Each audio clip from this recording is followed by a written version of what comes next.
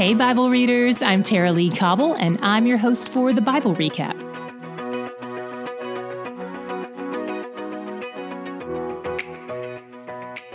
Today's reading is really similar to tomorrow's reading, so today we'll recap the first half, then tomorrow we'll tackle the last half. Today, Jesus drops a bombshell on his disciples. He says he's only got a few days to live. The authorities are already plotting it, in fact, and are just waiting for the right moment. Judas knows they want to arrest Jesus, and he sees an opportunity to make some cash from it if he can be the one to turn Jesus in.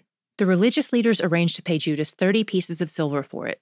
Depending who you ask, this is anywhere from $200 to $2,000. As soon as Judas gets the money, he starts finding an opportunity to make the betrayal happen. There are a few noteworthy things about this section. First, we see that God's will always comes to pass. Second, we see that there are passive agents and active agents involved in bringing his will to pass. The active agent here, Judas, has woe pronounced on him. And while verse 24 tells us it would have been better for him if he hadn't been born, his birth was necessary as a part of God's plan of redemption. Some of you have a really compassionate heart, and you feel sorry for Judas, and I'm so grateful for your tender heart. It's important to remember, though, that Judas got exactly what he deserved, what we all deserve, in fact. But Jesus did not get what he deserved. As they sit down to dinner that night, Jesus makes things awkward right off the bat by announcing that there's a betrayer at the table. They're all mortified, wondering if it could be them. They all know that they have the capacity to betray him. They ask, "Is it I, Lord?" But Judas doesn't ask that. He asks, "Is it I, Rabbi?"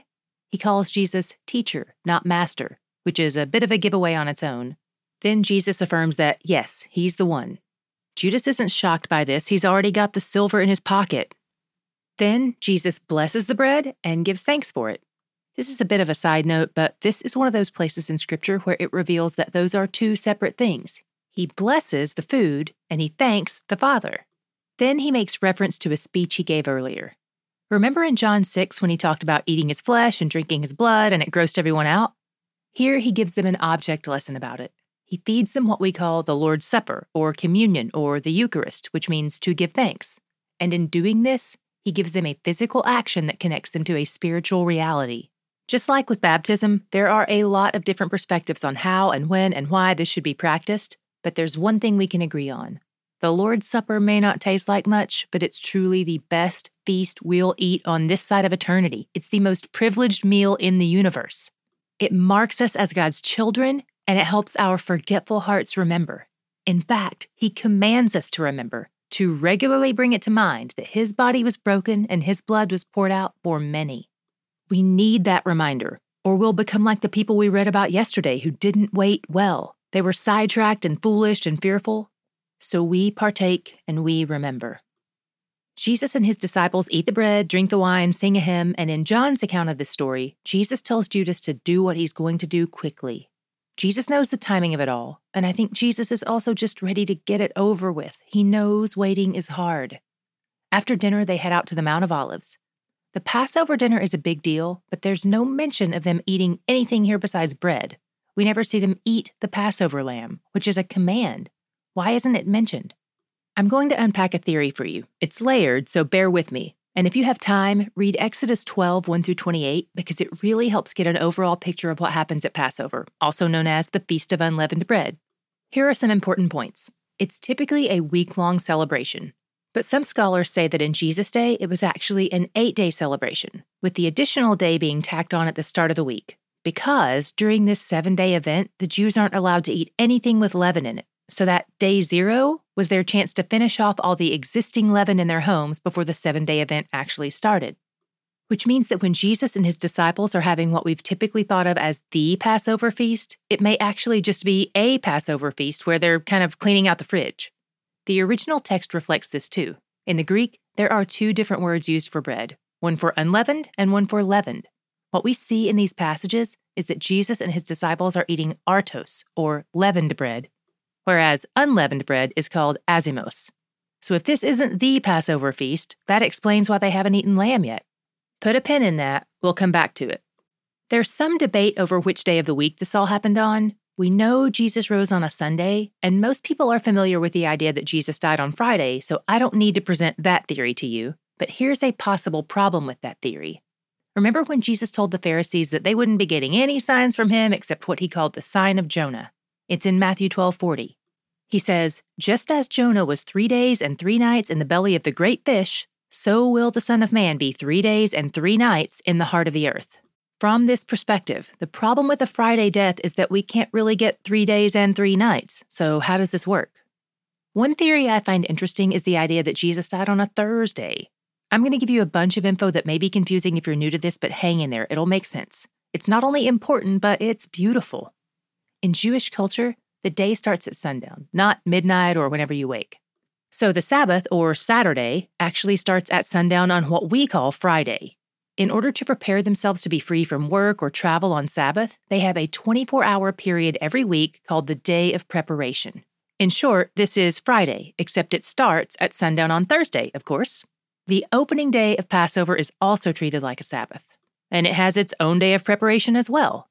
In the year Jesus is believed to have died, the opening day of Passover was a Friday, so they can't use that as their day of preparation like usual. That means they have to back it up a whole extra day, making the day of preparation Thursday, which for them starts on Wednesday at sundown. If I've already lost you, check out the image we've linked in the show notes. It'll really help. Tara Lee, you said this was beautiful and so far it's boring. Okay, let me zoom out on Passover practices for a second. In the 4 days prior to Passover, each family would select their own lamb to sacrifice. They'd bring it into their home, live with it, feed it, inspect it to see if it has any flaws, because it has to be perfect. Then on the 4th day, the day of preparation, they'd sacrifice it and eat it after sundown. They'd paint its blood on the doorways of their homes, on the top, left, and right sides of the door, to commemorate what their ancestors did in Egypt when God passed over their homes and saved their lives. That's where this holiday originated. These door markings would actually form the 4 corners of a cross. The left and the right, and the blood at the top that would drip down to the ground. If you want to see a visual aid for this, check out the image we've linked in the show notes. So if Jesus was crucified on a Thursday, and we back up 4 days prior to Thursday, that's Palm Sunday, the only day Jesus let people publicly affirm of him as Messiah King. Then there are 4 days of Jesus living among the people of Jerusalem, being interrogated and inspected, put through trials and questioning, and he's still found to be without blemish, the perfect, spotless, sacrificial lamb of our Passover. And on the day of preparation, he's sacrificed. He is the Passover lamb. If all this days of the week talk is confusing, or if you're interested in reading up more on this and other theories, including the possibility of a Wednesday crucifixion, check out the 4 articles we've linked in the show notes. But again, I want to point out, these are just theories, and what matters most is not which day he died, but that he rose from the dead. My God shot today was in the Lord's Supper. 2 things stood out to me. First, I've always been confused by the fact that Jesus fed Judas communion. Since it's something that's reserved only for true followers of Christ, why would he feed it to the man he just identified as his betrayer? A man the rest of Scripture marks out as not being adopted into God's family. I don't know what motive Jesus had in doing this, but there's one thing it reveals to us. The act of taking the Lord's Supper isn't magical. It doesn't hold any power to save us. Otherwise, it would have been sufficient for Judas. And just like when the gospel falls on deaf ears, Jesus fed communion to a hard heart, and I imagine it broke his. The second thing that stands out to me here is the way this is a foretaste. As he tells them to eat his flesh and drink his blood in the elements, they are, in a way, eating the sacrificial lamb. And by his blood, our sins are covered. And by his death, our lives are spared. And by his provision, I know one thing for sure and forever. He's where the joy is. Are you an OG recaptain? As in, you've been with us since we were on our old platform Patreon? If so, thank you. We're so grateful for your continued support. Our team wants to make sure that you're set up for success and are fully moved over to our new home platform on our website. So if you're still on Patreon and you haven't moved your account over yet, check out the info in the show notes for how to do that. We'll walk you through it step by step. You're not going to be alone in this. And if you have questions, we're here to help. You can email us at hello@thebiblerecap.com or click the link in the show notes. Maybe you've seen me battle it out on the one-hit wonder song battle, or put my Bible knowledge to the test in the Disney or Bible name challenge. These are videos from my friends at Way Nation, which is now called Hope Nation. They've changed their name, but they're still creating great content for you. Click the link in the show notes to see my features on the new Hope Nation.